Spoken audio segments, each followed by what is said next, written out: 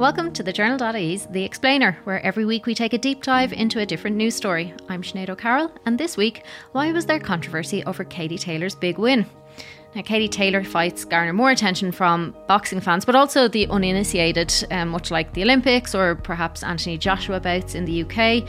So there's a lot of people who don't know a huge amount about boxing, hot-taking all over the place. And to those uninitiated, probably to the eternal annoyance of those who are more well-informed, boxing does seem to come with controversy. In fact, it kind of looks like it courts it a lot of the time. The 1st of June was no different. Katie Taylor became the most disputed, undisputed champion Ireland has seen.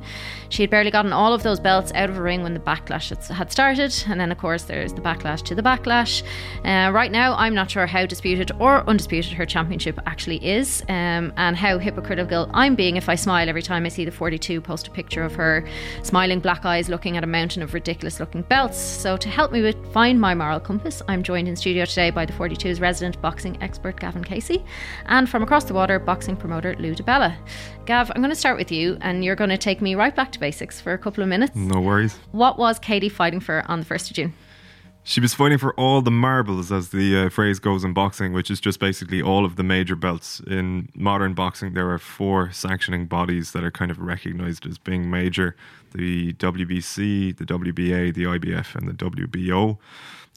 Each of them would have a recognised world title, and Katie Taylor was fighting for all 4 of those, as well as a belt belonging to Ring Magazine, which recognises basically the very best fighter in the division. It kind of tends to come hand in hand with winning all of the other 4 belts, and all of that packaged into one is described as the undisputed title, or you become the undisputed champion when you win them, because who could possibly dispute it when you have all the belts?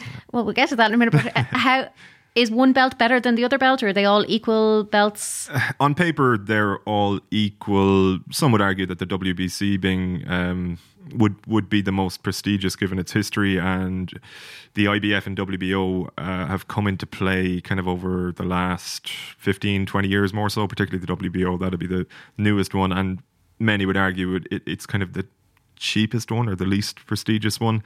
But ultimately, if you win one, you're doing pretty well for yourself. And would I wreck your head if I ask why there's so many?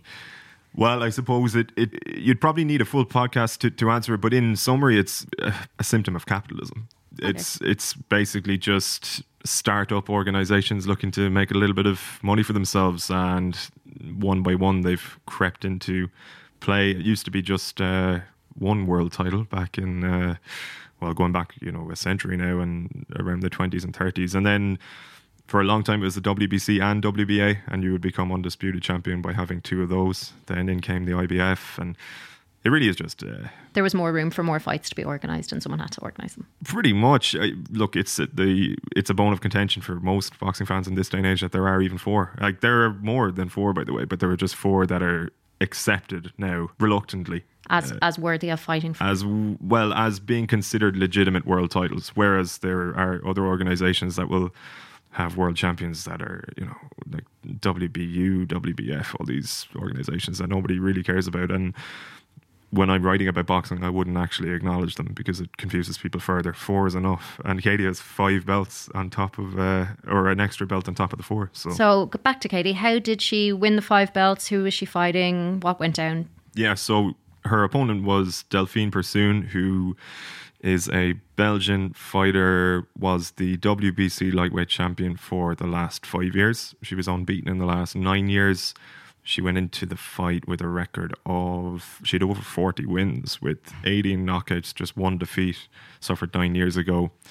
I would have said when Taylor turned professional that Persoon was probably going to be her most difficult opponent, at least in this first stage of her career, where she was fighting to become the unequivocal ruler at lightweight. Persoon was probably the biggest obstacle on paper, both actually physically and figuratively, in the sense that she's the most worthy opponent. She has a wealth of experience. She's strong. She's tough. but she's also taller, physically stronger than most women in the division. And actually, Gav, can you just explain lightweight? What weight are we talking about in kilos, pounds, stone, whichever way you want to do it? 100. My math is so bad. I basically work with pounds when it comes to boxing, so it's 135 pounds. So if people have calculators or converters at home, I think that's probably about 9 stone. Yeah, it's around that. Yeah. Okay. So yeah, she's physically dominant in that weight class, and proved it in the ring on Saturday night, in the sense that she at times kind of physically bullied or attempted to physically bully Taylor, which opponents have tried to do in the past, but Taylor tends to hold her own. She's underestimated often in how strong she is, particularly up close, when things get up close and personal in there. So Pursoon was coming in with a chance on paper of winning the fight. She didn't feel as though she was going to get a fair crack at the whip, or so she claims. She mentioned before she went to New York that she might have to get a stoppage to achieve a victory, which... A stoppage, by a stoppage you mean knockout? Well, any kind of, knockout. I suppose if you were unacquainted with the sport, it would be a knockout, but a stoppage could be just a referee intervening and stopping the fight, which would be a technical knockout, it would be described as.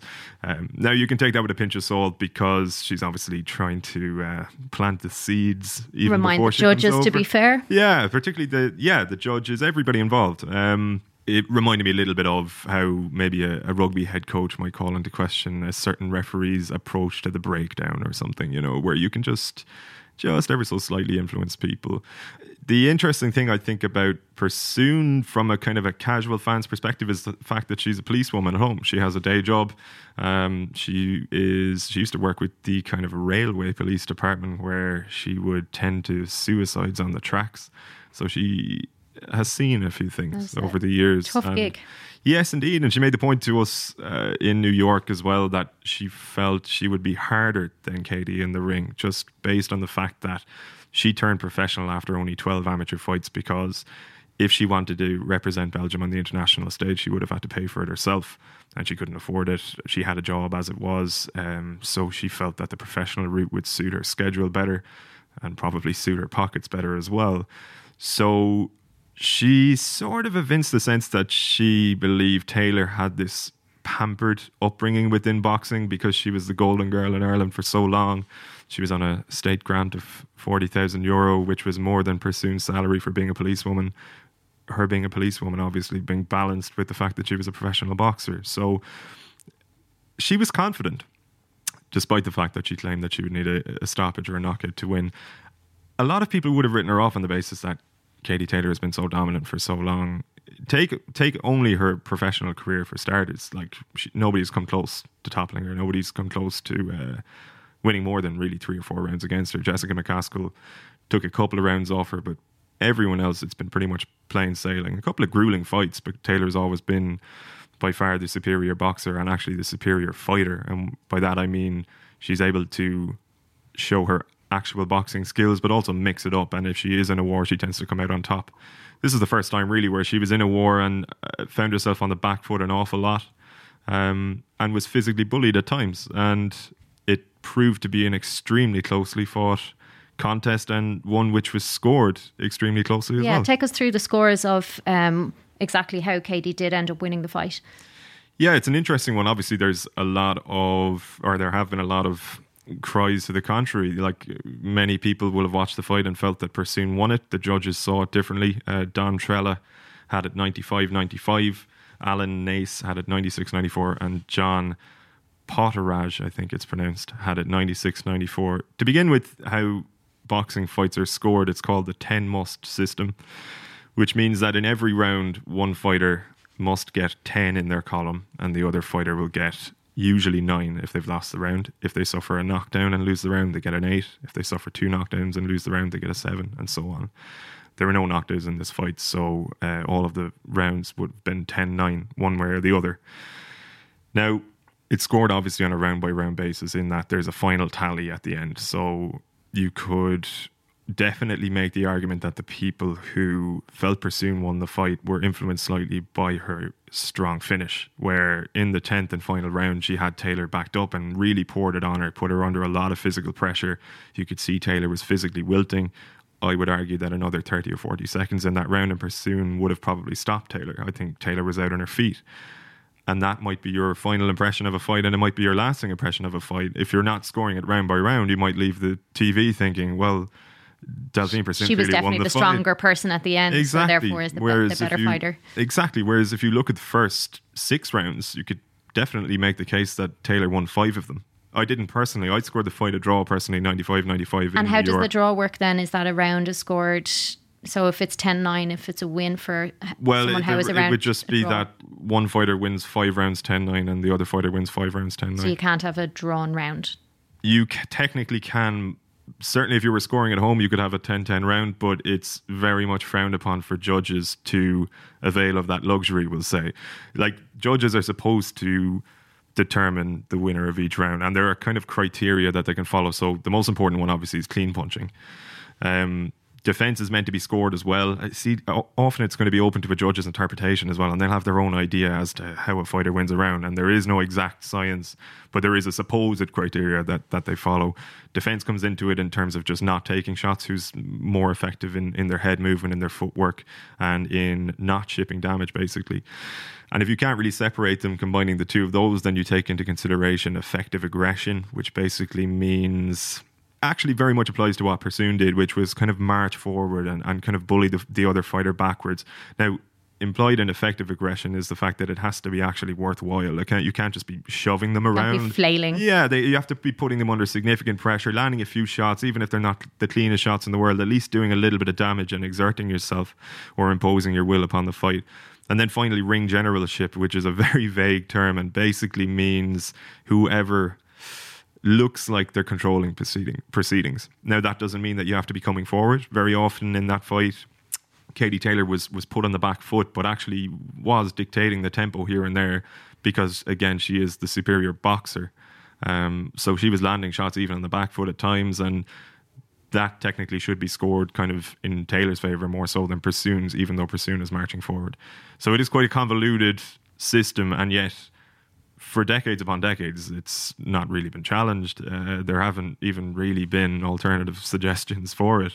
So it's an interesting one, I think, when a decision is as close as this one, people who maybe don't watch the sport will be like, wow, it was an absolute robbery, or, you know, Persoon was within a whisker of stopping the fight there. It looked like Taylor was finished. How could she have lost the fight? Whereas if you score it round by round, which is what the judges do, which is not a novel concept by any means, it's the way the sport has been scored for decades, then you can definitely make the argument that Taylor did enough not to lose, as I had it, or maybe did enough to win. I'd be a little bit more sceptical about that. I just personally didn't see it that way, but I was only a round off seeing it that way. So what's the argument? We all woke up on Sunday morning and Katie had won the fight, and almost immediately we were told, well, actually you shouldn't be that happy about that because she shouldn't have won the fight, and this is boxing all over again. You remember how we felt about Michael Conlan being cheated out of the Olympics, and now we're doing the exact same thing to this poor woman who's going back to her day job as a cop in West Flanders. Yeah, so how are we meant to square that all up? Like, what is the argument for the people who are saying she absolutely did not win that fight? What's their argument is they saw the fight a certain way and can't quite believe that it was as close as many other people have it. Like, the individual rounds in this fight were, almost all of them were so close that depending on which way a judge saw it, depending on one or two shots here or there was actually a pretty wide spectrum of potential results, I would have said. Like, if somebody had Persoon winning by 2 rounds, I wouldn't have necessarily argued. If somebody had Persoon winning by a round, wouldn't have argued. Draw is how I had it. A draw is how one of the judges had it, and then the other 2 judges had Taylor winning by a round, which I don't think was outrageous by any stretch of the imagination. What do you think swayed it in Katie Taylor's favour? I would say the first criterion to which I alluded a minute ago, which was clean punching. She definitely landed the cleaner work throughout the fight. A lot of it, again, was on the back foot, and a lot of it was when she was under pressure or standing in the pocket a little bit too long and getting hit herself. But a lot of Persoon's damage was done with what we'd call the dark arts, elbows, headbutts, some of it intentional, some of it not. It was kind of a more roughhousing style of fighting.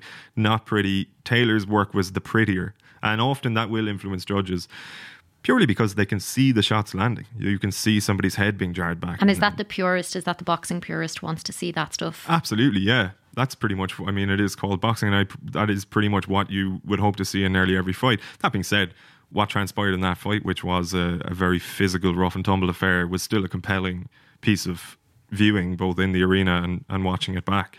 I think the cleaner work would have worked in Taylor's favour in the eyes of the judges. If you look at the punch stats afterwards, now I've seen a lot of people reach for this and use it as a justification for Taylor winning the fight, where they'll see the percentage of her punches landed was a fair bit higher than Pursoon's. It doesn't really work like that, because, I mean, you could land 60 more punches in the final round. It's still only a 10-9 round. Yeah. But if you break it down round by round and see Taylor's percentage of shots landed is higher in nearly every round, you kind of get an impression of what the judges might have seen. Again, just that cleaner work, a higher kind of ratio of punches landed versus punches thrown, whereas Pursoon was missing a lot and she was cruder. And that will often work against fighters. Like, this is not, by any stretch of the imagination, something new that we saw on Saturday, where the slightly less pugilistically talented fighter didn't get what she perceived to be a fair shake.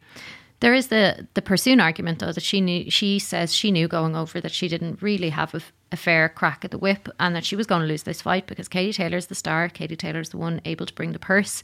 She's the golden girl of boxing. She was of amateur boxing. She won in 2012 in the Olympics, again to some controversy, and she's won again here. How much does that come into play? I think it definitely will manifest itself subconsciously in the judge's mind that there is very much a clear A side here. The house fighter, the promoter's fighter, the fighter for whom most of the fans are cheering, the fighter with the bigger upside, as we'd call it in boxing, which is that there are probably more marketable opportunities for that fighter after this fight. But that's not necessarily an attempt to be underhanded or to prevent justice from taking place in the ring. It is just a little subconscious seed, I think, that might be planted. Like, that's, again, not new. Any challenger, unheralded challenger, now that's a bit harsh on Pursoon to call her unheralded, in the sense that she has an excellent record, she has excellent wins on her CV and was a world title holder herself, but somebody who nobody knows really outside of Belgium coming on to fight in this major card against the biggest star in women's boxing, there is a perception, and it would be a fair perception, that you're up against it going in there.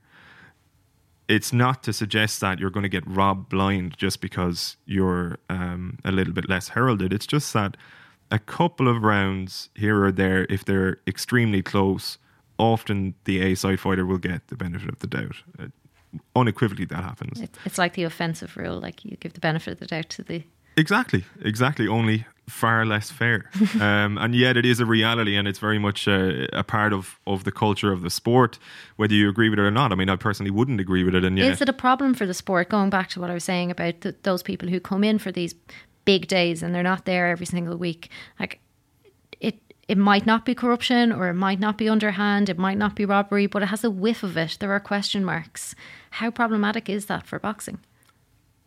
I think it's problematic when it comes to accruing new fans, because if you were just a casual observer of the sport that tunes in for, say, a Gennady Golovkin against Canelo Alvarez fight, and you see Golovkin clearly winning the fight, and you see Canelo somehow inexplicably getting a draw the first time, Canelo in the rematch won a really close decision. I scored that fight a draw. People still cried foul. And they were, say, two major boxing events that there was kind of mainstream interest in, because they were the two best middleweights on the planet. They're both very exciting fighters to watch.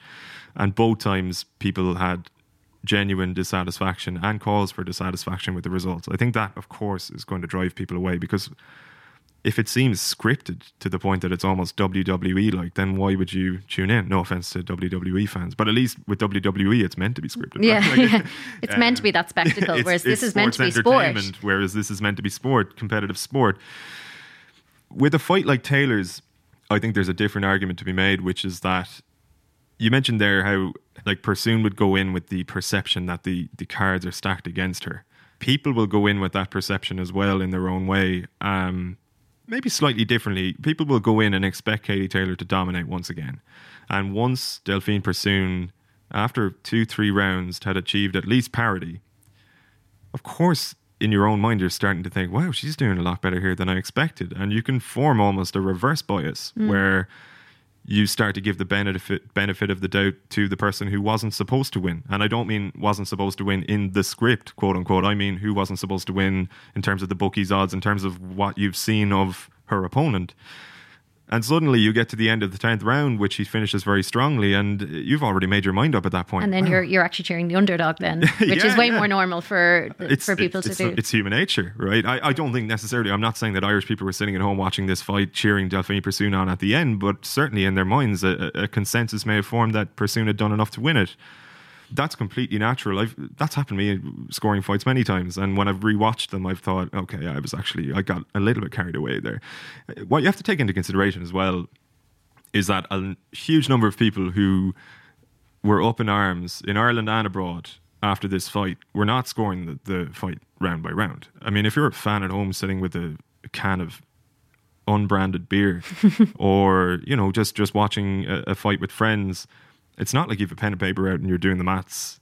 You're just getting a sense or a feeling. You're judging it on a hunch, on a feeling, yeah. So you form your determination based on the general vibe of what you saw, and yet that's not how a fight is scored. So even if your opinion is, well, I actually just thought that Persoon won, like, show me the maths before making the argument. It's kind of funny when you're saying the unconscious bias there. I really wanted Ajax to win the semi-final of the Champions League, but once Spurs were that goal away, you just want to see that goal. I'm an ardent Manchester United fan, and I'm ashamed to admit, and I can't even believe I've started this sentence, but I will finish it, that during Liverpool's final in Istanbul, there was a tiny part of me. You want to see the goal. You just want to see, like, there are sporting moments that you see, only a few times in your lifetime, and yeah, of course, the mind wanders and you kind of think, you know what, feck it.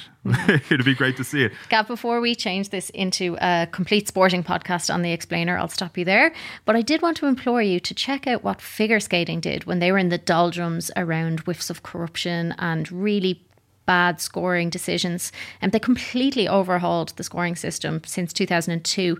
And it's really worked. There's way less controversy in the sport now. So it is something that can be done. So I would ask you to go check it out and tell boxing about it.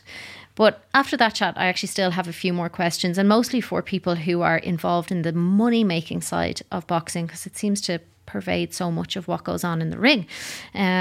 So I'm joined on the line now by Lou DiBella, who is a US boxing promoter. Thanks for joining us on The Explainer, Lou. We've been talking about the need to get bums on seats, the need to create a crowd. There's been a lot of talk over here since Katie's win about the need for boxing to have the right winner, to have the promoter's winner. And I was thinking, how much of that are the judges aware of when they get ringside on the night of a fight? Well, first of all, I'm going to take objection to saying the promoter's winners. Katie Taylor is a star because she won an Olympic medal. She's a star because she has a fervent Irish following. She's a star because she's a great fighter. She's a lovely lady. She's the complete package. She generates money for the television networks that televise her, the promoter who promotes her, the venue who hosts her. She generates money for tourism in the city she fights. The A-side fighter, the star fighter, has a lot of innate advantages. Doesn't mean there's corruption, doesn't mean anyone's paying anyone off, but are people aware that sort of the house fighter, the money fighter, the fighter that generates the revenue, sanctioning bodies that give out the belts, they make their money based upon sanctioning fees. Those sanctioning fees are on the promoter of the fighter that's the champion. They're also based upon the fighter's purses. And Katie Taylor's fights generate big purses for Katie and the people she fights. So there are a lot of institutional reasons and biases toward a star, a champion, an attraction. But that's not. You can't just point at Katie Taylor in that particular fight. Every title fight where there's a star fighter involved is an example. But then, Lou, does it influence what the judges do on a night and how they score a fight? Of course it does. Yeah, of course it does. Because the judges are also associated with the sanctioning bodies. The sanctioning bodies are aware and honor the star fighters. They constantly praise and laud their champions and the star fighters. They know who the superstars are. You were saying there that there's a difference between having that awareness and corruption or cheating or payoffs. But how does boxing survive even the whiff of that? Like, how does a boxing promoter survive when people who aren't boxing fans have to try and untangle all of this? It's been this way forever. And by the way, it turns off boxing fans. Judges should have nothing to do with ratings organizations. Judges should be completely independent. If a judge has a track record, as many do, of constantly favoring the favorite and the money fighter, or that their scorecards are really out of whack. And by the way, the majority of judges are good and fair. There's just a lot of decisions that aren't. And they happen to happen often in the biggest fights because those are the most economically significant.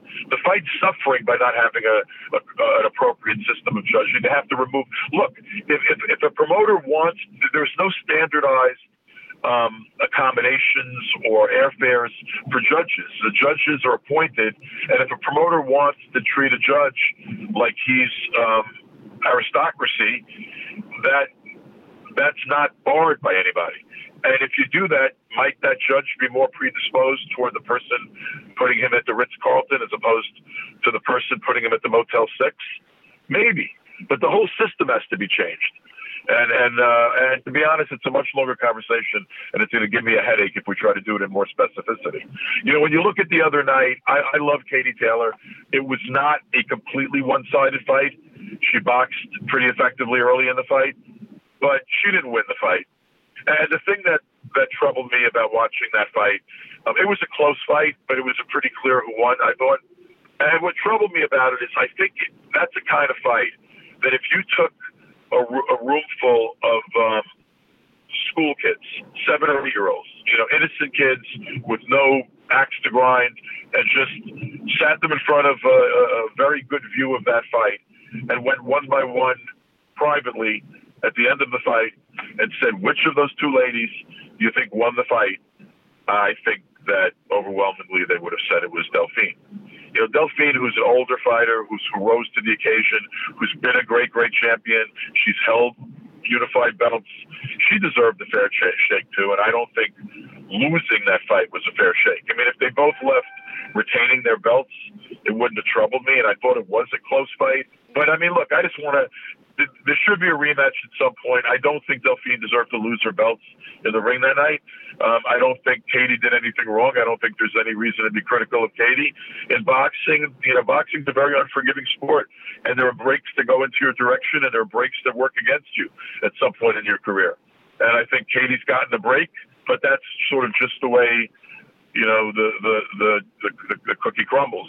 Someday, I don't know, the shoe might be on the other foot. Lou, thanks so much for joining us on The Explainer. All right, no problem. I think from talking to both Lou and Gav there, I obviously understand how to watch boxing a lot more. I think I understand the scoring system, but I also now have much more of an understanding of why there's always so much controversy around boxing results, and it's just down to that subjectivity, which allows people to have opinions on winners and losers rather than there being outright ones. So that is, as you both said, a podcast for another day, and probably one for the 42 and not for The Explainer. But thank you so much for joining us and explaining everything about Katie's win, and thank you for listening.